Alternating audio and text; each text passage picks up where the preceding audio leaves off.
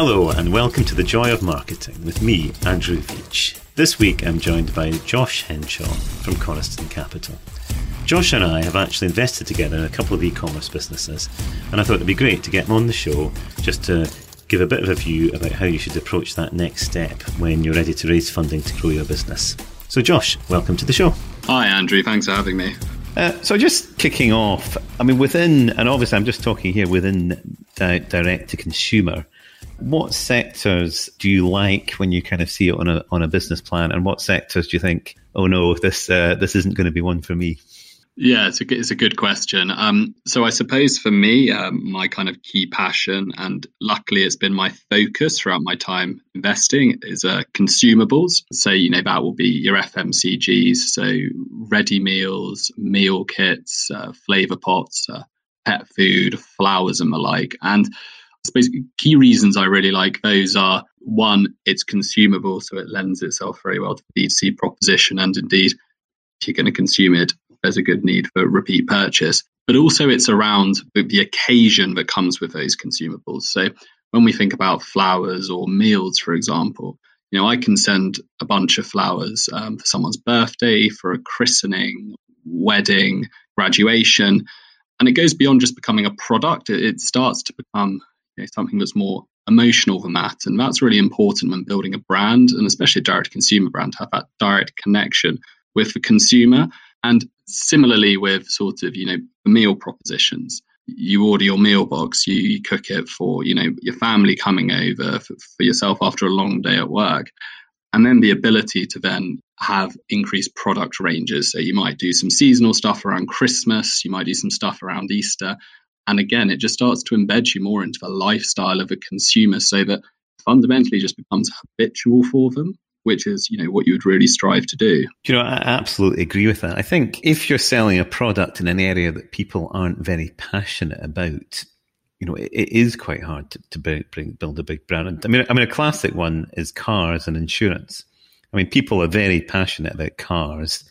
A Skoda and an Audi might be a very similar thing, but from a brand proposition, they're radically different. On the other hand, when you talk about car insurance, frankly, nobody really cares, do they? You just buy whatever's the cheapest.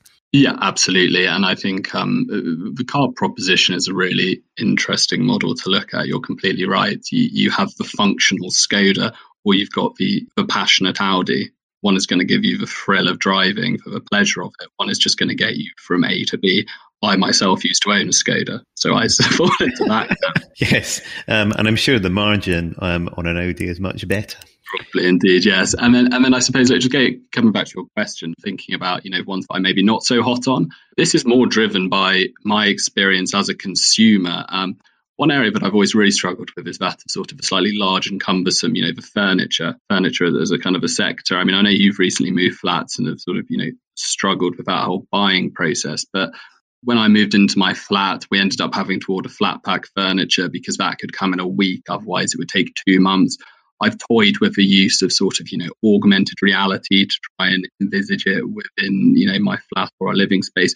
And I haven't really found a particularly slick process for, one, the actual, customer purchasing experience, but also the actual delivery of it and that user experience. So that's something that I'd be interested to sort of see if there's a solution there, but one that I'm maybe not so enthusiastic about. No, and I certainly, obviously, furniture is one of the areas where I don't think anybody has really got that to work properly in e-commerce. Obviously, as a consumer, when I order, I expect everything fast, and Amazon has trained me now basically to expect it next day.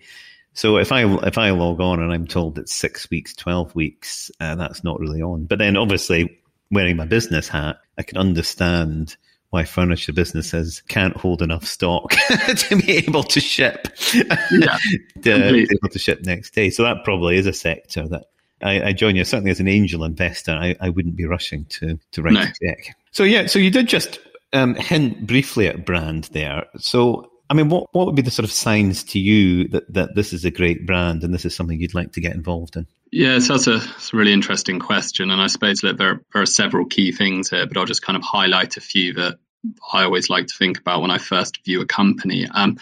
First and foremost, is the brand actually resolving a real need, or is it trying to solve an issue that isn't really there? Is it making a mountain out of a molehill? If it's the former, then great. If it's the latter, as an investor, I'm going to really struggle to get on board with it. The brand also needs to have a clear purpose and mission. So is it enriching the customer's life beyond just a product or service? And is the brand able to clearly communicate that to the customer? And during a diligence process, one of the things that I always like to focus on is, are the staff bought into that vision? Because your staff are the ones who are going out there delivering the service, communicating the message to the outside world and your consumers. So be that marketing, customer service, sales, people doing the picking and packing in a distribution center, or manufacturing the actual good. So without that sense of belief and passion, it wouldn't be as an authentic a brand experience as you really require to build one of these brands that maybe have longevity or be sustainable. So that's key. Differentiation is another. So what is the USP of a brand? What are they doing that's different to the competitors out there? Does it have an amazing purchasing experience through an app or a call center? Is the unboxing something really memorable? So something that goes beyond just, can I get next day delivery, which is just outsourced to a third party provider. I think as well, it has to be a customer centric offering. So does it offer exceptional customer experience? And is it also willing to listen to the customer? And indeed, if it has to innovate to what the customer really wants and needs. And I guess one of the ways you might assess that is by looking at Trustpilot and the review sites. Yeah, absolutely. So you can look at Trustpilot, the review sites, although I think in some cases that might be a bit of a red herring. I do always like to kind of order the product regularly myself, just to see if there's also a consistency to it. I think that's really important when you're going through, an investment process, which can last up to 2 months, because there can be a huge volatility of the product. So that sort of consistency is also key. And then I think finally, and this is something I've been focusing on more recently, it's around community. So especially the power of the online community via the likes of Facebook. So this is a great place to actually, build a brand. So how engaged are people with the brand? How passionate are they in their posts? Are they responding to other people's posts? Is there, UGC that I can use on other platforms? UGC, user-generated content, just for people that aren't au fait. Yeah. So have they uploaded pictures of their meals that we can use? Is there authentic content there that I can use on Instagram, for example, or post on Snapchat? And then fundamentally, this could lead to the ideal, which is, can I get my consumer to sell my product for me via this community? So that's something that I like to look at. And I suppose when I first look at a brand, those are some of the things I really like to delve into. And if they can kind of tick those boxes, then we're in a pretty good place. Okay, so I've got a great brand. I suppose the mechanic of selling, there's quite a division, and I will say I've tried both. There's quite a division between just the ordinary one-off selling or subscription. So what are your feelings on the pros and cons of these models? Yeah, absolutely. And of course, there are both advantages and disadvantages to each, but it obviously depends on what product or service you're offering, who's your customer base, etc. So from an investor's perspective, a simple and immediate one is from a subscription perspective. One of the advantages is an investor will view this as higher quality earnings because it's recurring. So, they will view that as a better source of income. I think coming back to our point around, the automotive purchase, if you're sort of, the Skoda buyer maybe, and it's sort of a more functional purchase where there's not a really great user experience to actually purchase it, and it's more of a necessity. So, the razor heads and maybe washing up tablets, having something like that just delivered to you on sort of a monthly basis, for example, where you would historically maybe only pick it up once you've run out. So actually you're just going to end up being, you're not clean shaven or have dirty clothes. I think subscription can work really well for those businesses. However, some of the disadvantages that come with that is what we've seen in some of our portfolio companies, which is you have to be so clear in communicating the fact that you are signing up to a subscription. You need to make the cancellation, straightforward, because if someone forgets to cancel or, they didn't realize what they're getting themselves into, and then you suddenly take a sum of money out of their account, this can really break that sense of loyalty and trust between the brand and the consumer. And trying to win that back is really, really challenging. And I think Parsley Box, which is, a business we were involved in together that delivers ready meals to ambient ready meals that can last for up to 6 months in your cupboard for baby boom plus generation is the prime example of where a subscription probably wouldn't work. Because I think, one, you're dealing with a consumer who is going to be 60 plus, a lot of whom are sort of maybe in their 80s, so could be viewed as more vulnerable. They maybe don't know what they're getting into. They could end up just getting, endless supplies of meals being delivered, having money taken out of their accounts. Parsley Box actually go as far as to say in a lot of their adverts, no subscription. That's certainly something where I've ran businesses that have done the same product as a subscription and not as a subscription, I've always found that it's roughly twice the CAC to recruit a customer on a subscription as it is to recruit a customer one-off, because I think people are just very, very cautious about it. Yeah, I would agree. I mean, people are cautious about it, and they don't necessarily want to have that absolute commitment to it. And I think by providing the one-off, you put the control back into the consumer's hands. Yeah. And I think, again, going back to Parsley Box, one of the things is it's a product that can last for up to 6 months in your cupboard. That's one of the great USPs to it. Everyone's going to have a different consumption habit, and their consumption habit is not going to be the same week in, week out. Some weeks they may have 1 meal, some weeks they may have 5 meal. You just can't create a subscription model that's going to suit that. Otherwise, they're going to be endlessly going in and out, changing their subscription model. So you may as well just have one off. I agree. So I guess the other thing that e-commerce businesses tend to spend quite a lot of time doing is working out how to recruit customers. Yeah. So, which is easier said than done. So what sort of mix would you be looking for in marketing channels? Yeah, this is a really good question, and something that we always like to front load when we're looking at a business. We basically do not want to see any single reliance on one marketing channel. So, for example, Facebook, because we view that as just a single point of failure. If anything were to happen to Facebook that would compromise that channel or your ability to recruit cost effectively, that could be detrimental to the business model. We ideally, in sort of when we invest around the Series A stage, would like to see, a couple of channels in use that can cost effectively recruit customers, ideally across online and offline. So, online being your Facebook, your PPC, TikTok, Snapchat, offline being newspapers, magazines, swaps, inserts, for example. And then maybe, building that at a later date up towards TV, which is good from a, customer acquisition perspective, but great from a brand and awareness perspective. And I think whenever we look at a business, we always think about exit, and we like to work our way back. So we think, what does a business have to look like for us to exit this to, say, private equity or trade? If you're a trade player coming in and you want to buy a business, to take it to the next level, you might be having to invest 4 or 5 times the amount in marketing to achieve that growth. Now, you as a business need to have a channel mix that can, cost effectively recruit those customers and deliver the solid unit economics and return on investment they're looking for, but with a marketing spend that's 4 or 5 times higher than you're currently running at. So to have that kind of spread of channels is critical. And I think TV there is a great one, because actually there, and Andrew, you'll know better than I on this, but TV is a great one where you can invest a huge amount of money and is highly scalable. Well, absolutely. I'm an enormous fan of TV, and there is just that bit more of a barrier to entry. I'm concerned, certainly as a marketing director, I would be concerned if my business was dependent on Google PPC.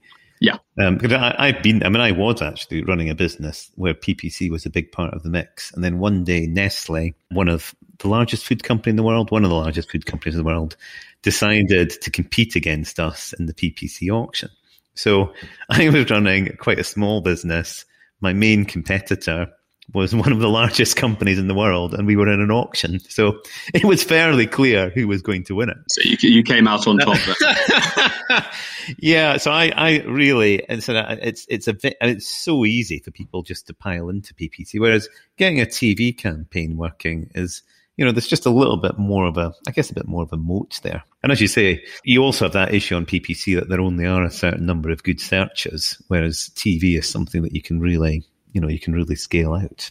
Absolutely. And I always feel like with TV as well, it's a great opportunity for you to really sort of get your brand's story out there and mission. So a really great channel, and something we've been experimenting with in the businesses I'm involved in. And it's actually been proving quite successful, which is great. So Josh, I know that one of your real passions is spreadsheets. So, um, could you just talk a little bit about lifetime value, why it's important and how you calculate it? Yeah, absolutely. As you say, that's a real passion of mine. But firstly, why is lifetime value important? I mean, fundamentally, it addresses the key principle of how much profit and, what is my payback period from this customer. So just on that payback period, when we're looking at a business, you want to, understand how long it's going to take until you start to make profit from that customer. So sub 6 months, that's a great place to be. Sub 12 months is a good place to be, and 18 months is still workable. When I'm looking at LTV, I think companies often present it as on a revenue basis. So how much money am I going to get from this customer? What investors care about is at a contribution level. So how many pounds are you going to put in my pocket over your lifetime as one of my customers? So we always look at it on a contribution level. So after all your raw materials, picking, packing, shipping, credit card fees, and marketing costs. And the way in which we'll model it out is you'll obviously be able to, figure out using the AOV and then your contribution margin, how much you're making per order. And there's going to be probably a variability between the new and the repeat, given offers to onboard new, and then your repeat orders probably being higher. And then you'll look at sort of historic trends around retention and, how many orders people would place. And from that, it's quite simple to kind of model out, what you forecast a contribution LTV to be. But then again, this is not a static number, right? In your roadmap, you may be having, a launch into new products, or you may be bringing manufacturing in-house, all of which is going to have kind of a knock-on impact. All this will fundamentally tell you is, do I have a business model today that can make money if people act the way they have historically acted? Yeah, and just to get in a little sales pitch, and obviously if you're using Machine Labs, you can just go in and there's a cohort analysis table that will help you. Just to push this sales even further, from an investor's perspective, if you do have that data to hand and neatly packaged up, it makes our jobs a lot easier. So I would encourage you and implore you to get the product. Okay, so apart from lifetime value, what other metrics would you be looking at? Yeah, so it's an interesting question, and I think it's almost slightly loaded in a way, because with all of these metrics, what it's really important to recognize is you can't look at them in isolation. And I'll kind of come back to my key reason for why on that. But we always look at, obviously, your CAC, so your cost of acquiring a customer, the volume of customers you onboard. It's important to look at, in certain instances, the cost of a repeat transaction. So, it's typically in one-off businesses, how much is a marketing cost to get a repeat order? Average order value, that's for both new and repeat, and tied into the new would definitely be the kind of what offers are we putting forward to help onboard customers. Beyond that, it's really a focus on that kind of retention piece I discussed earlier. So typically how many boxes are people ordering? And with this, it's really important, especially if you're a young business, to consider the fact that the earlier cohorts are not necessarily the best representation of how future cohorts are going to perform, because you've probably picked up friends and family as well as the kind of hardcore customers who have really been looking for your product. So actually, there's probably going to be a bit of a change and maybe a slight softening of that retention as you kind of move forward. So that's always something to be mindful of. And then I think final piece on that one that I'm really interested in is actually the kind of particular demographics you're looking at. So we use mosaic profiling to be able to really drill down into what type of consumer is actually purchasing this. And that gives us a great understanding of really how big is the market, what penetration do we need to be able to achieve to deliver the forecast numbers. But really critically, it will tell us who are the best performing customers. And this is really interesting, because what this comes back to is with the point around CAC. If we look at CAC in isolation, if you're a CMO, Andrew, I'm sure you could deliver me an excellent CAC, but you would sacrifice my average order value and my retention by saying, okay, well, come on board and I'll give you 75% off your next 3 orders. You then have a terrible AOV. And then when your third order is finally up, a lot of people are probably just going to churn off, because you've probably just picked up a load of kind of voucher vultures who just fly around for the next best deal. You can't just focus on one of these units or metrics. You have to look at them in the rounding. And it's very difficult to achieve great AOV, great CAC, great retention all at the same time. But I'm happy to trade off one for the other. So maybe if my CAC's a little higher, but actually I get really good AOV and really good retention, my payback period might still be within that 6-month period, I'm happy with that. Yeah, well, I think about that marketing trilemma, where you can only have two of the three things. Yeah, two of the three, yeah. So you can have CAC, lifetime value, or volume, any two of these three. Yeah. So, and you tend to start with CAC and LTV, cheaply recruiting great customers. But the problem is the CEO of the business will say to you as the marketing director, we need more sales. So you have to increase volume. And at that point, you have to either sacrifice quality, effectively lifetime value, or spend more sacrificing CAC. And I think usually the answer to that question is it's CAC that you sacrifice, because it's usually better to pay more to get good customers. Yeah, exactly. Get the right customers who are going to stick with you and keep on ordering. Fantastic. And I suppose, so let's just imagine we've followed all of this advice. We now have a wonderful domestic business. I mean, I guess the dream, particularly when you're in a market like that maybe isn't that large. I mean, obviously for our listeners in the US, it's maybe slightly less important for them to go international because they've got such a giant domestic market as it is. But for those of us in smaller European countries, we probably do reach a stage where we actually have to think about expanding. I mean, how important is that to you as an investor? And do you feel comfortable when people talk about going international? Yeah, I mean, look, it's a debate we've been having with several of our portfolio companies. And one of the key reasons you might want to take it international, or indeed another way to do it is actually just by expanding your product verticals. So you could maybe enter into new markets just within the UK by expanding what products you offer. So there are a few ways of doing it, but the key reason we always look to do it is, one, it could just be that we want to grow a bigger business and actually we see the potential. But for us, again, we're always thinking about exit, and you have to leave some value on the table for the next buyer to really say, actually, that's where I'm going to be able to make my ROI. So I think, look, if you can maybe hypothetically prove it out, if we take Europe as an example, and you can prove it out in one European country and say, look, then you can roll out to a few other countries, that could be good for sort of a trade player coming in. One of the things I would say about it, and this is what we've experienced, and I think, Andrew, you've experienced this as well, is it's very challenging to take companies abroad. It costs more than you think. And there are so many things that you just wouldn't have thought about that turn out to be an issue. So, for example, one country we launched into, the returns rates were just so much higher than they were in the UK.